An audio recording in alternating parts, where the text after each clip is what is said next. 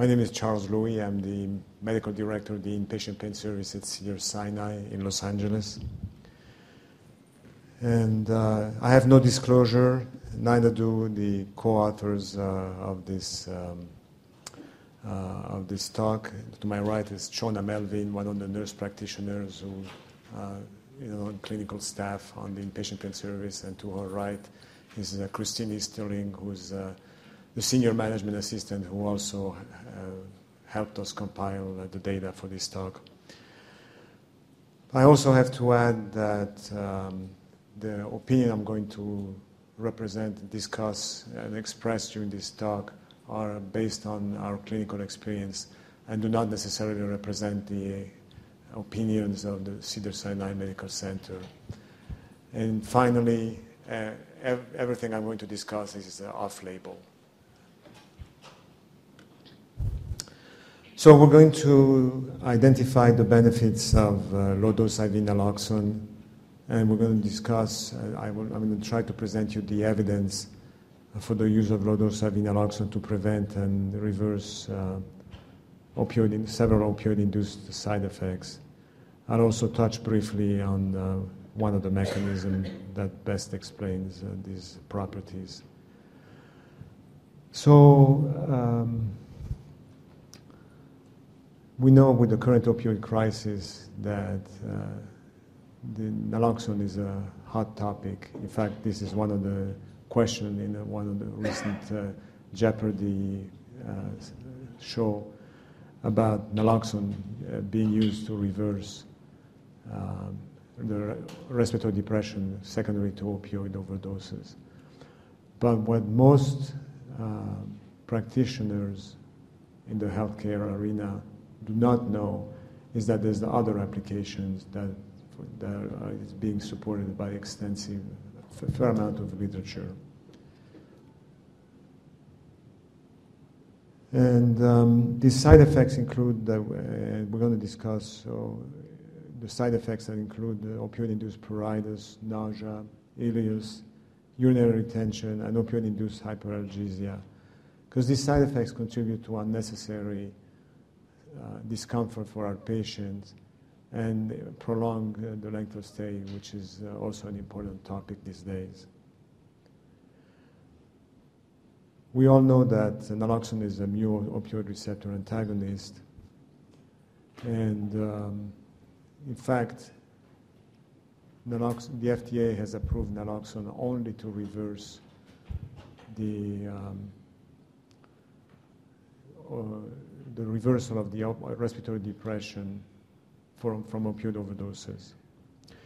Now, I mentioned here, I want to spend a minute or so on the dosages that we'll find pop out online or in the literature about this, the doses to reverse an opioid, dose of naloxone to reverse an opioid-induced, actually the reversal of the respiratory depression from an opioid overdose, because this came about from an American Heart Association recommendation in 2004. In 2010, the AHA updated its recommendation to include a range that went from 40 microgram, which is 0.04 milligram, up to 2 milligram of intravenous naloxone. But they recommended that we start at 40 microgram. That's, from the practical point of view, one takes an ampule of 0.4 milligram of naloxone, dilutes it 1 to 10, and administers 1 cc every minute. The reason it's important to talk about this is because naloxone can have some nasty side effects. And for one thing, high-dose naloxone can induce pulmonary edema. If given on the patient who takes clonidine, the patient can the naloxone can drop the blood pressure.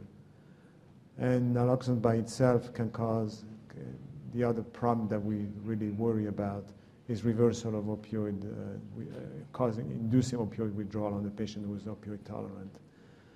And that can cause hypertension, tachycardia. Naloxone by itself can cause hepatotoxicity, and you can also observe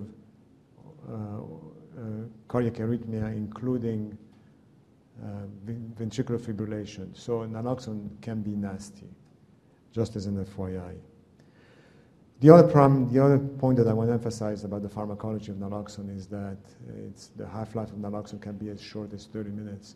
So after you resuscitate a patient from naloxone, you have to observe it for 2 hours at least, because the half-life of most opioids that patients take in the hospital or at home is at least 2 hours.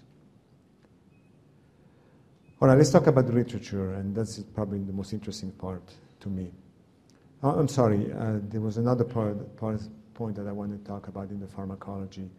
At least when it comes to opioid-induced hyperalgesia and opioid tolerance, the best model that explains that involves the G protein, which is an intermediary step to which the opioid binds.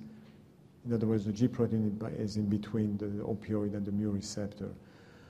When the opioid binds to the G protein, the mu receptor is activated and provides analgesia and provides respiratory depression. And the usual doses of naloxone that are given will reverse these effects. However, there's a second G protein that has the opposite effect.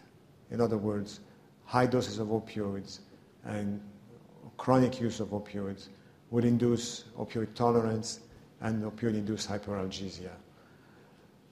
If you give the patient a very low dose of IV naloxone, that amount of naloxone will bind to the scaffolding that's intermediate between the G protein and the mu receptor and will reverse this effect. So that's just to give you an example.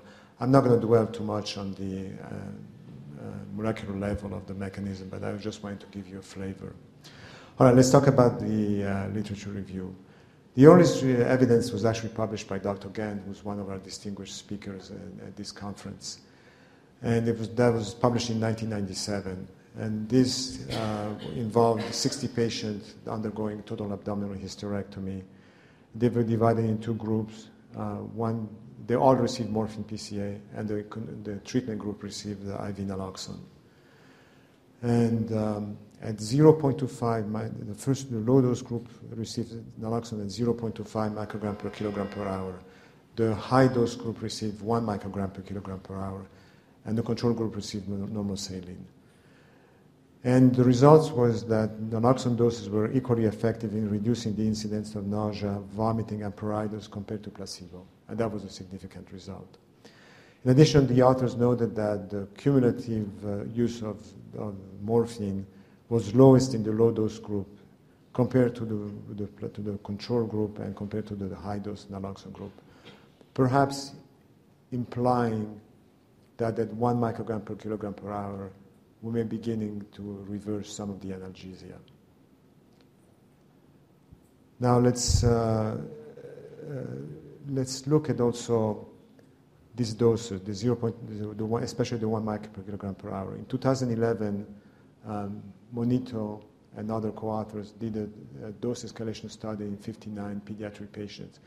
They wanted to determine what is the lowest dose of IV naloxone that will provide 90% effectiveness to relieve the opioid-induced pruritus. And that turned out to be 1 microgram per kilogram per hour. So it's interesting that Dr. Gant had already guessed, or at least figured out that was a reasonable dose to provide to the patients. Let's skip one slide and move forward to 2011. Murphy and other co-authors did a meta-analysis of eight randomized controlled study. There were 800 patients involved, and the primary outcome was the incidence of pruritus and the reversal with IV naloxone. And the pooled analysis concluded that naloxone was associated with a decrease in pruritus and nausea without any increase in pain score. So by 2000, we're going back one slide, by 2015, there was a preponderance of evidence that IV naloxone, low-dose IV naloxone reverses opioid-induced pruritus. So West and other co-authors stated that in their publication, but they thought perhaps we could do it in a less cumbersome way, because the study by Dr. Gann and by Murphy, in that study the avinaloxone was given in separate lines. The study by Monito, which involved the dose escalation study, for that study the naloxone was piggybacked into the same line, so that seemed to work. And they said, well, what if we actually mix the naloxone and the morphine in the same container? So they involved 92 patients in a double-blind randomized control study, and the outcome was severity of pruritus. And their conclusion was that there was no decrease in the incidence or severity of the opioid-induced pruritus in this sample. However, if you read the paper in more detail, you'll realize that there were two groups of patients who were receiving morphine. One group was receiving morphine as a continuous opioid infusion. The other group was receiving it as a PCA, intermittent doses, with the naloxone mixed in. And their result was the patient who received the continuous opioid infusion mixed in with the naloxone had a better outcome than the patient who received it via intermittent bolus dose via PCA. However, there were two problems, at least two or maybe three problems with this study. For one, they did not control for the amount of morphine that the patient was receiving in the operating room.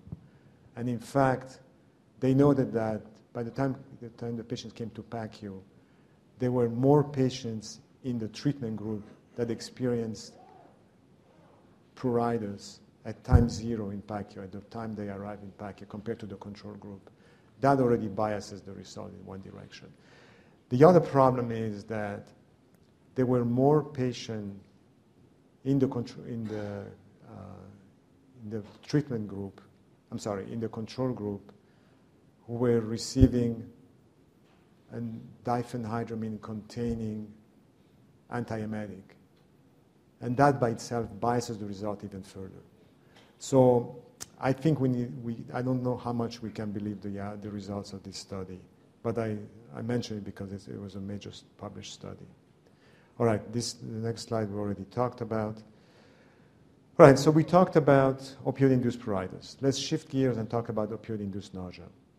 As recently as last year, Barons and Woods published a meta-analysis of 9 randomized controlled studies, and there were 946 adult and pediatric patients, and the treatment group received naloxone for 24 hours postoperatively, compared to the control group that received just normal saline. And the pooled analysis showed that there was no difference, that this naloxone, this meta-analysis of naloxone in the treatment group did not provide any advantage. However, there were at least two problems with this meta-analysis. First, the authors noted that there were 3 trials for which very low dose IV naloxone did show a decline in the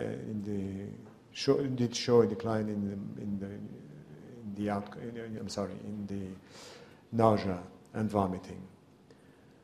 One of the studies in the meta-analysis was Dr. Gann's study that I introduced at the beginning of the lecture. And in 6 of the studies, the naloxone was mixed in with the opioid. And we already talked about the fact that this is a controversial issue. So again, I think you need to take this result with a grain of salt. However, so I decided to look even further, and we looked at the study by Mauvafer, published in 2012. And again, these were 90% undergoing total abdominal hysterectomy. It was a prospective randomized double-blind study. And patients, the treatment group received naloxone at 0.25 microgram per kilogram per hour, and the outcome was significant. the naloxone reduced the morphine consumption and reduced the severity of opioid-induced nausea and vomiting. So when you combine the study by Dr. Gant with this study, I think we can definitely state with certainty that at least in the abdominal hysterectomy population, naloxone is useful to reverse opioid-induced nausea. I frankly feel that it would be easy to extrapolate to other patient population, but I'll let you be the judge of that. Right, so we talked about pruritus, nausea, and vomiting. What about urinary retention? In 2008, Gallo and other co-authors did an interesting study. They randomized 97 orthopedic patients, mostly joint replacement patients, who were receiving PCA morphine. Now, the study was randomized, but it was not blinded, and I'm not sure why, because I think it would have been easy to do it, but be as it may. And they gave the treatment patient, 0.1, that's 100 microgram of IV naloxone every 4 hours, so there was no infusion. But if you average this at an infusion rate, it turns out to be 0.25 microgram per kilogram per hour. And the results were significant. The naloxone group avoided urine more frequently. The residual volume was, as measured by bladder scan, was lower in the naloxone group, significantly lower. All these results were significant. And the number of times that patients were catheterized in the naloxone group was significantly lower than in the control group. Again, you have to take this with a grain of salt because the study was not blinded. And they also measured the amount of morphine that was consumed. It was not higher in the naloxone group. So keep in mind this number because I'm going to tell you how we use this result in our practice. In 2007, Carl Rosso at the Massachusetts General Hospital and his co-authors were interested in determining what are the mechanisms of opioid-induced urinary retention. And so they enrolled 13 healthy male volunteers who were not taking opioids and they were not chronic pain patients. And they divided them, they induced urinary retention by giving them high-dose IV remifentanil. Some of these volunteers underwent this experiment more than once, just in case you're looking at the numbers. And they divided, once these volunteers developed urinary retention, they divided them into two groups. The first group received methyl naltrexone at 0.3 milligram per kilogram, which is a high dose if you think about it, because in a 70-kilo patient, that would mean more than 20 milligram of methyl naltrexone. The second group received naloxone at 0.01 milligram per kilogram, and that's also a high dose, because on the 70-kilo patient, that would mean 0.7 milligram of IV naloxone. That's almost 2 ampules of naloxone. But it doesn't matter because these patients were not on opioids and were not chronic pain patients. And the placebo group received saline, and this was a double-blinded study. And the results are as follows. 100% of the patients who received IV naloxone voided. That's 7 out of 7. In the naltrexone group, it was 5 out of 12. And in the placebo group, it was 0 out of 6. This was a significant difference. And then they went one step further. They measured the residual volume, they counted the number of volunteers that had more than 50% in decrease in bladder volume at the first urge to void. And that turned out to be 5 out of 7 sessions in the naloxone group, 2 out of 12 in the methyl naltrexone group, and 0 out of 6 for the placebo group. So they concluded that there's got to be at least some peripheral mechanism to the opioid-induced urinary retention, because methyl naltrexone, which did reverse some of the urinary retention, does not cross the blood-brain barrier. But from our perspective, at least from my perspective, is that we know that naloxone will reverse opioid-induced urinary retention. The question is, how much can we give to our patients who are on the dose? And I'll tell you in a couple of minutes, what we do. Okay, so we talked about pruritus, nausea, vomiting, urinary retention. What about the ileus? Ileus is a big one, because ileus is probably one of the most common reasons for which patients are kept in the hospital after surgery or for other reasons. We know that methyl naltrexone does reverse opioid constipation, induced constipation. Methyl naltrexone and naloxone are stereoisomers. So just by being stereoisomers doesn't mean that if naltrexone works, naloxone will necessarily work. But it warrants a study, and that's exactly what Zhao did in China and with his co-authors. They enrolled 72 patients undergoing open colorectal surgery into a prospective randomized controlled study that was double-blinded and done in a single center. And they assigned them to 3 groups. The first group received small dose IV remifentanil intraoperatively. The second group received large dose remifentanil, and the third group received a large dose remifentanil and naloxone at 0.25 microgram per kilogram per hour. And then they measured the time to recovery to bowel function, which turned out to be shorter in the large dose remifentanil plus naloxone group, and that was significant. And then they looked at length of stay, and look at this. It was 8 days for the remifentanil naloxone group compares to 12 days for the other 2 groups, and that was a very significant result. So they concluded that an infusion at that dose prevents the acute opioid tolerance. Well, that's a secondary benefit, and provides a quicker recovery of bowel function and reduced the length of stay in the hospital after open colorectal surgery. So I think that was a significant result. Now, the last indication that I want to discuss today is opioid-induced hyperalgesia. We know that patients who are subjected to large dose opioid intraoperatively develop peri-incisional hyperalgesia, which you can test with Von Wrey filament. And that's exactly what Ku and other co-authors did and published last year. They enrolled 91 patients that were undergoing thyroid surgery and assigned them to 3 groups. So high-dose remifentanil, high-dose remifentanil with naloxone, and low-dose remifentanil. And they concluded that adding low-dose naloxone as low as 0.05 microgram per kilogram per hour to high-dose remifentanil during anesthesia significantly reduced postoperative hyperalgesia. Again, I'm talking about peri-incisional hyperalgesia. So I hope I've convinced you that there is enough evidence to at least consider using IV naloxone, low doses of IV naloxone for opioid-induced side effects. So at Cedars-Sinai, we used low-dose IV naloxone for pruritus, nausea, vomiting, urinary retention, and ileus.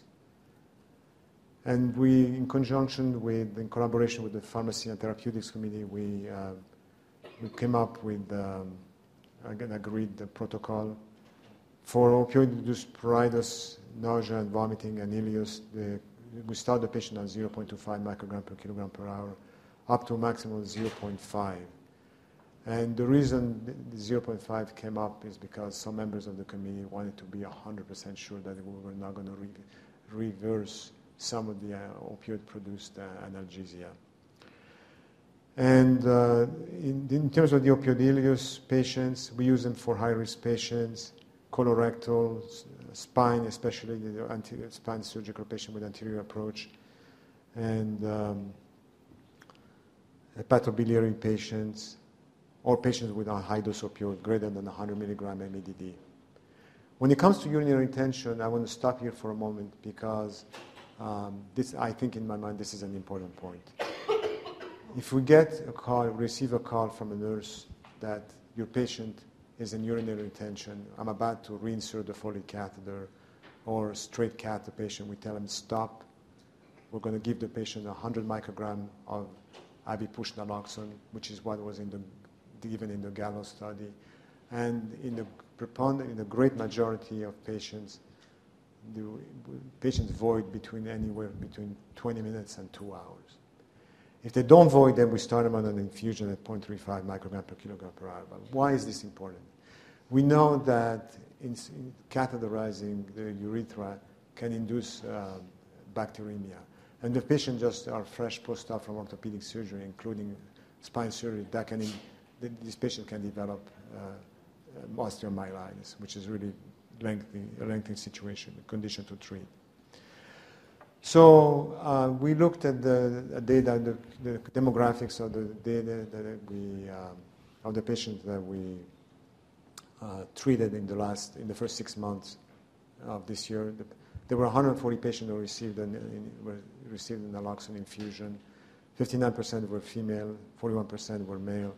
The age range varied anywhere from age 10 to up to age 90.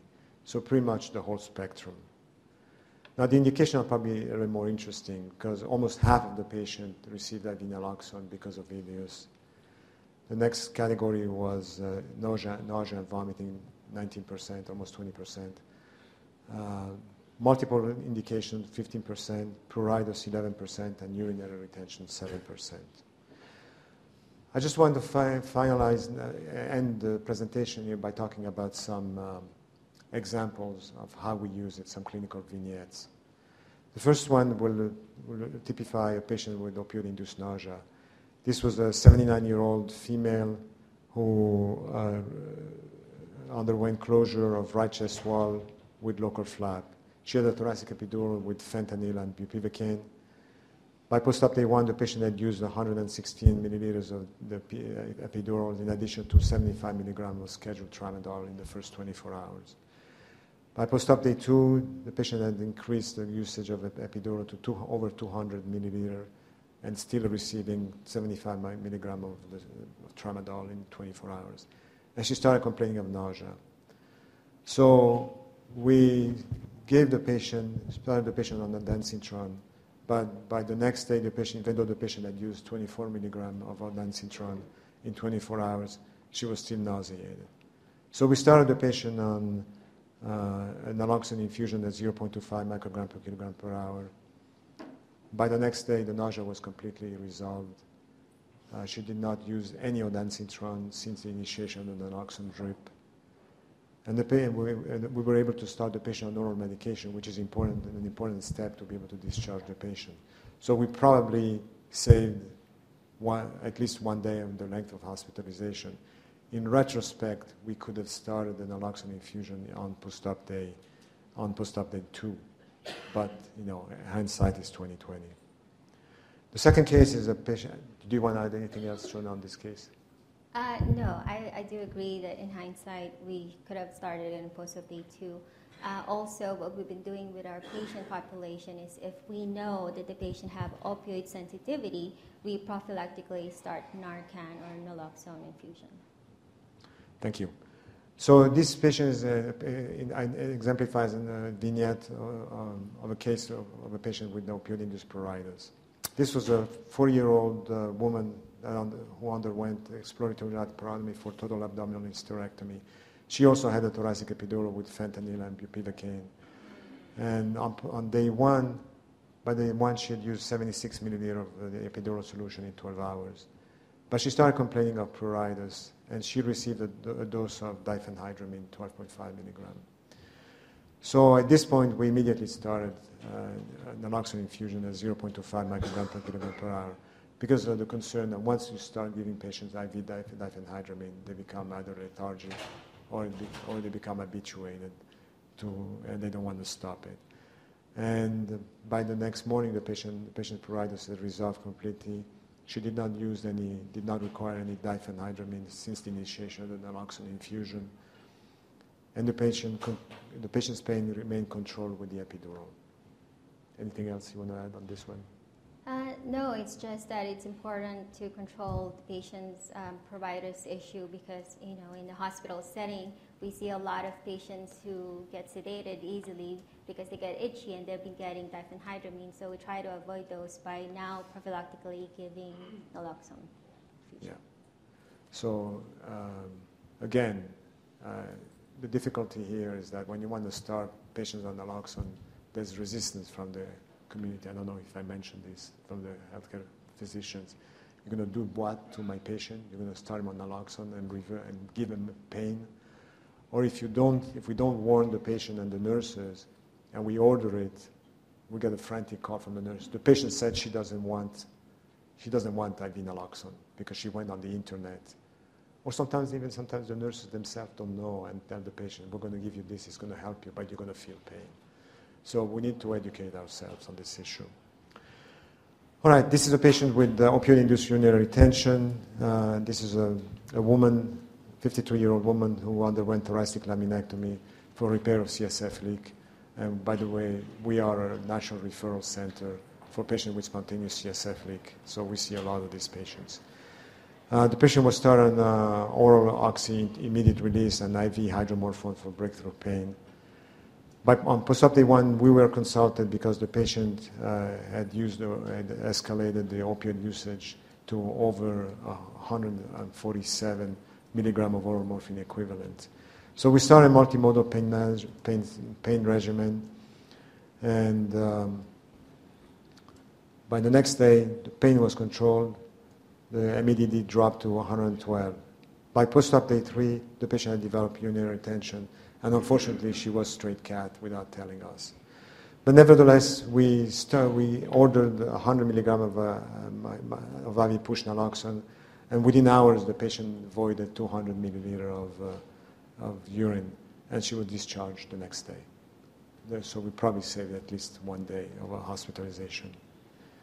Finally, a patient, and anything else you want to add on this one? Okay.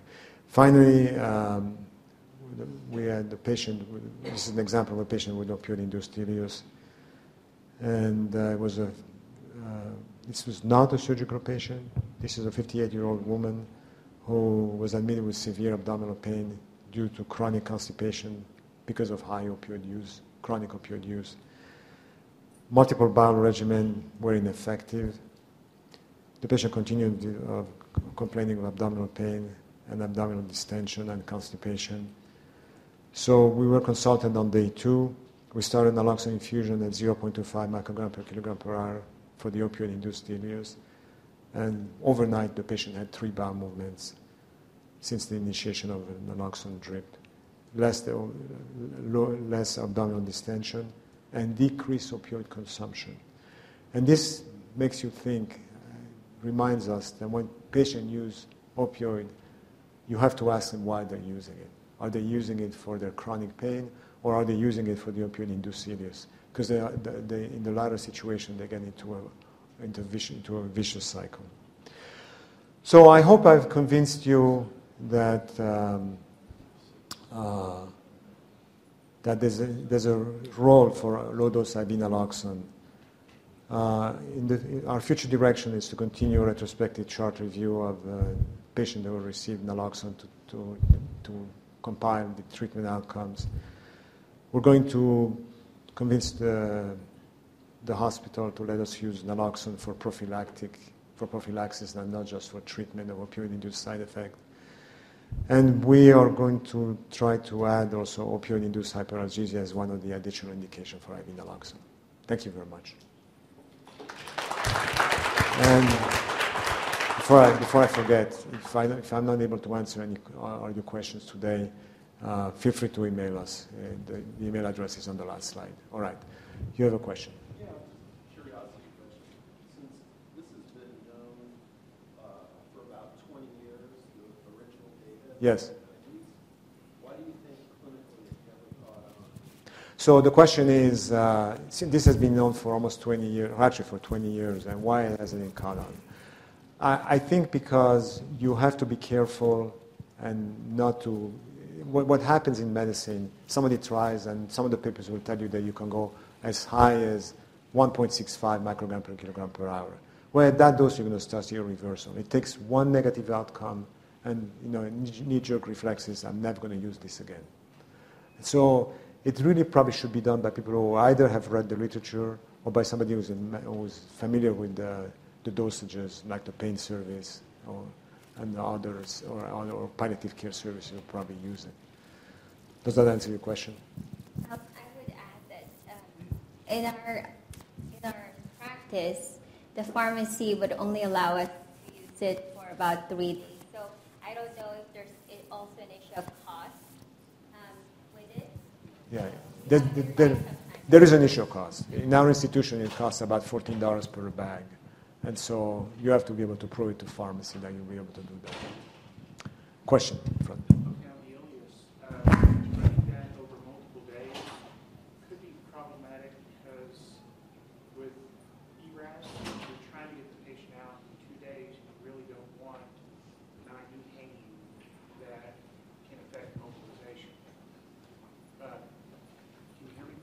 With ERAS, it may get in the way of letting a bag hang for 2-3 days because you're trying to get the patient out, try to mobilize them.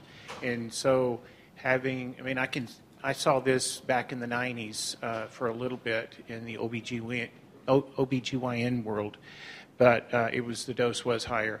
But, some of the things that, like for itching and pruritus, using nalbuphine, 2.5, a low dose nalbuphine, will last longer. I wonder how long on the urinary retention, did the 100 mic dose last? How long was it effective, and did you still have problems in 6 hours?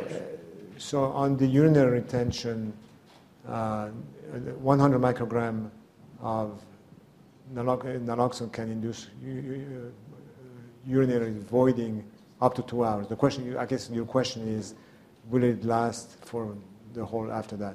I think if you want to do that and you don't want to give an infusion, you can give 100 microgram every 4 hours, like they did in the Gallo study. And that's probably cheaper. The only caution I have about that is that sometimes the nurses can make a mistake, okay? And because they take a micro syringe and draw, and if you're off by 1 millimeter, now you're over the 100 microgram by lot. So if you're going to do that, I tell the nurses, take a 0.4 milligram ampule, dilute it if you want 1 to 10, and then give 2.5 cc's. That's one way. Or dilute it 1 to 4 and give 1 cc. That's more precise than taking a micro syringe, drawing a concentrated amount of naloxone, and then pushing it and flushing it with the normal saline. So single doses using multiple vials, it's going to be more cost prohibitive. The drug will be less expensive. Well, it depends. In our institution, the cost is because nurses are not allowed to mix a bag, so it has to go through pharmacy. So that's the real cost for us. But in other institutions, it may not be. And then every once in a while, there's also shortages. At one point, I think there was a shortage on naloxone. Does that answer your question? Okay.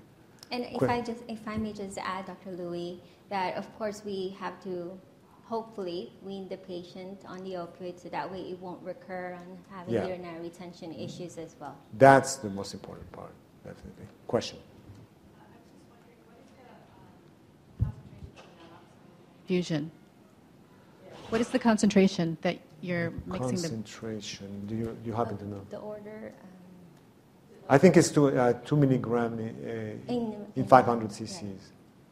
And you said you go up to 3 days on Yes. certain indications? Yes, Okay. up to 3 days, yeah.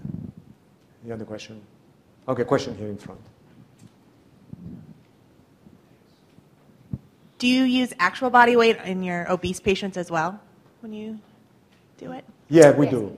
We do. You do? Okay. We So haven't no had- dose but cap we haven't. based on their weight or anything? I do. And if you come to our talk tomorrow, we do the same thing with ketamine. Okay. We haven't had any major reversal. But, you never know. It may happen, and you probably should watch for it. Okay. Yeah. And then if you stop the infusion and you're trying to get someone on orals, do you keep them around for a few doses of orals to make sure they don't get that same itching once you turn the infusion off? Sometimes we do that, yes. Okay. But I think we try to wean the patient off by the time we get into oral. But this will work for oral opioids, as you saw in the patient with the constipation. Okay. It doesn't have to be just parenteral opioids. And if I may just add that we use it for pediatric patients Yeah. all the time.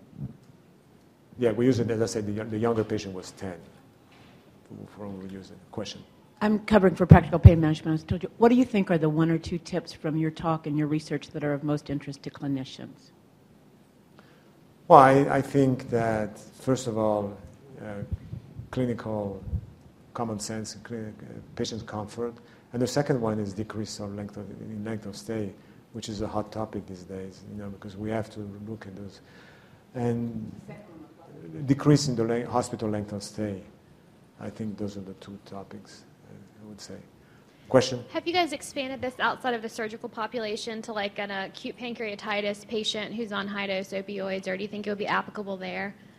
Yes. Yeah, we use for patients with pancreatitis. Yeah. I don't think there's any. So now the issue, you just brought up something that just reminded me. What about the patient who who may have a small bowel obstruction. If it's partial, we use it. Then for the longest time, we thought that patient who has a complete bowel obstruction should not receive IV naloxone because for fear of, we know that they should not receive Relistor. So we restricted it. We want to be 100% sure.